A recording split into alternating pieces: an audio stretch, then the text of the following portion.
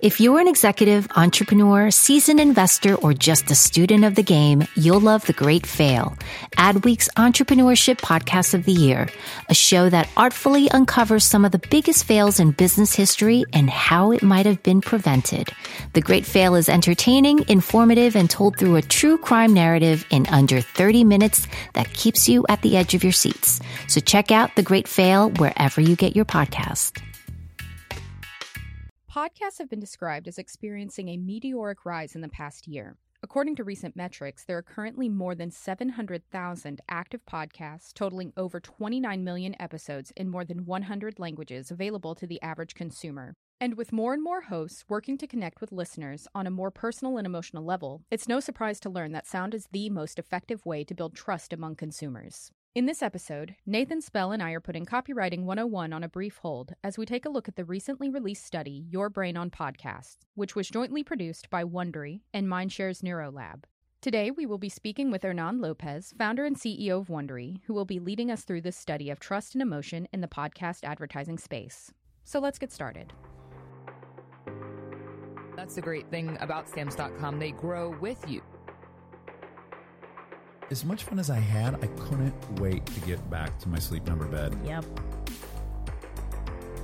I love my Third Love bras. They're hands down the most comfortable bras I've ever owned. I love making Blue Apron. I love it. It's my me time. Hernan, thanks so much for joining us today. Most of our listeners will be familiar with you and with Wondery, but for those who aren't as fully immersed in the podcast industry as we are, would you mind introducing yourself and talking a little bit about the company? Yes, I'm the founder of Wondery. We started the company about 3 years ago. We're best known for shows like Dirty John, Dr. Death, The Shrink Next Door, but we also make some of the most engaging ongoing shows like Business Wars, American History Tellers, Imagine Life, and the brand of Wondery is known for what we call emotionally immersive storytelling, shows that make listeners feel they're in the middle of the story as the story is happening. And we also do some fun comedy interview shows like Life is Joy with Justin Long. So we're here to talk about Your Brain on Podcasts, and there's so much to cover there. But first, could you just talk about why Wondery commissioned that study in the first place? It's funny. Before I started Wondery, and before I even was a podcast listener, I was surprised by every time I heard somebody recommend a podcast to me, they were so excited and so worked up, and so they just could not stop talking about how much they love podcast A or B. And in many cases, they were talking about Serial, the podcast that really started this new golden age of audio storytelling. So I kept wondering, is there something that happens in their brain that is different when people are listening to a podcast from anything else? Because I just couldn't see that reaction from almost anything else. And when fast forward 4 years later, I am reading an issue of Adweek, and I get article about Mindshare's NeuroLab, and I know the people at Mindshare, and I start reading, and the article describes that they launch a neuroscience research center within Mindshare, and that the first study that they did was called The Power of Audio, and I start to read the headlines of the study, and one of the interesting data points I found intuitively obvious or intuitively true, but I hadn't seen any proof for it before. And it's the fact that people respond to audio in a much more powerful way that they respond to visuals. And I thought I have to read it and I have to get in touch with them and find out more. Can you walk us through the study itself and what sort of methods were used and what exactly the results were? Yes, let's first clarify that there are two studies. There's a study that Mindshare did on its own, but it's important to talk about that one in particular. They use EEG, electroencephalographic scanning, galvanic skin response. So EEG is obviously a lot of people have done EEG for a medical treatment. Is when they put sensors somewhere. In this case, they're all attached to your head, and they essentially measure. And I'm sure I'm going to sound like I know what I'm talking about, but they measure changes in the electricity and in your brain. So they measure the exchange, the intensity of emotions and the valence of emotions, and they measure the degree to which memories are being formed, what's called memory encoding. They also complement it with something called a galvanic skin response. This is where they put a sensor attached to your skin, and they see whether your skin, again, changes the degree to which they conduct electricity. And then finally, they added eye movement research and implicit trust association research. So combining all of those research techniques, they wanted to get to the bottom of whether people respond to audiovisual ads versus visual-only ads versus audio-only ads in a different way. And the insight that they came up with is that they observed that obviously the smartphone has become the number one screen for all of us. And they noticed that most modern consumers engage with smartphones using only one set at a time. They're either looking at their feed with another screen without the headphones on, or they're listening to something without looking at the screen. So they had they wanted to test a very long-held assumption that visuals are more important than audio. And that's something that most people assume, even media planners assume, which is why so much more money spent in visual media than in audio media.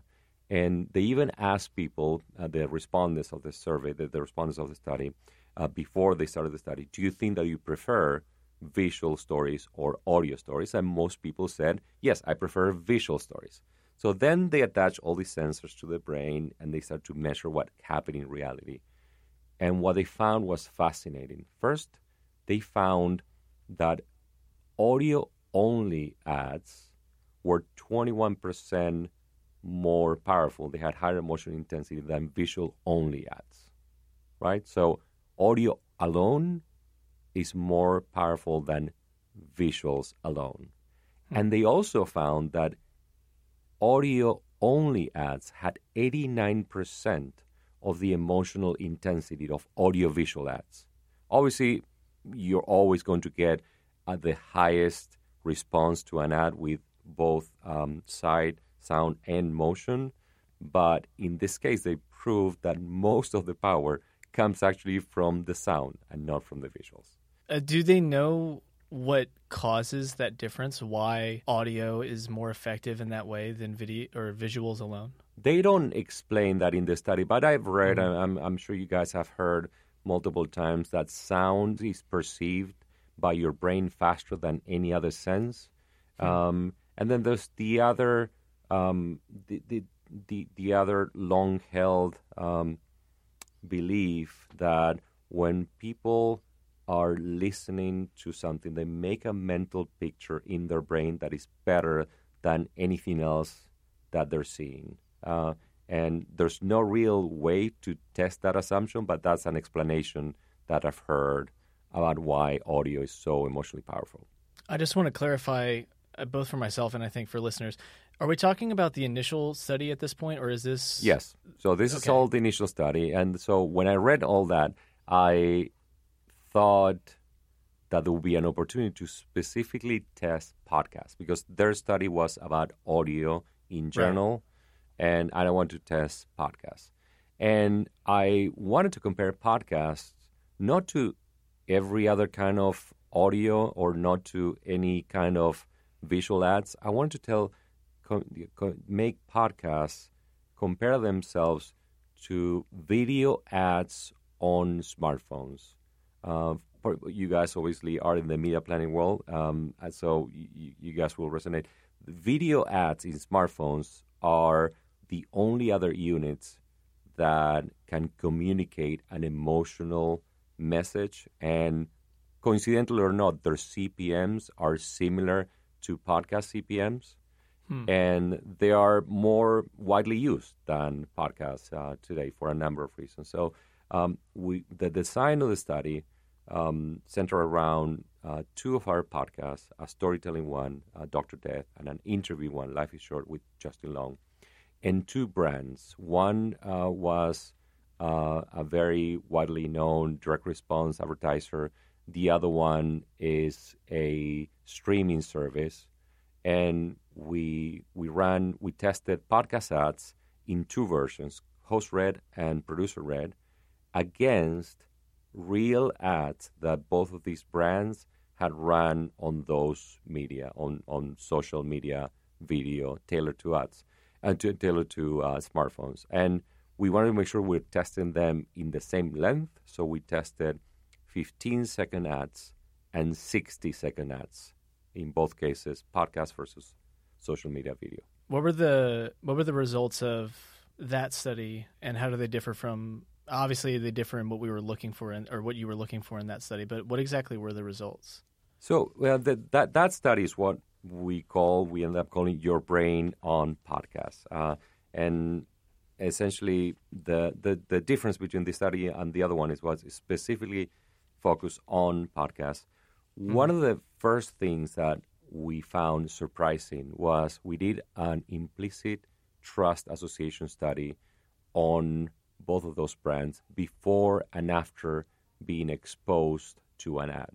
And we found that after a single exposure to a podcast ad, trust in the advertised brands went up, whereas after a single exposure to a video ad for the same brand, trust in the brand went down. That to me was remarkable. Yeah, I mean, it wasn't remarkable that trust in the brand after listening to the podcast went up. What was remarkable was that trust after watching the ad went down. The second thing that we found very interesting that was consistent with what they had seen in the prior study was that the emotional intensity for a podcast ad goes up as time goes by.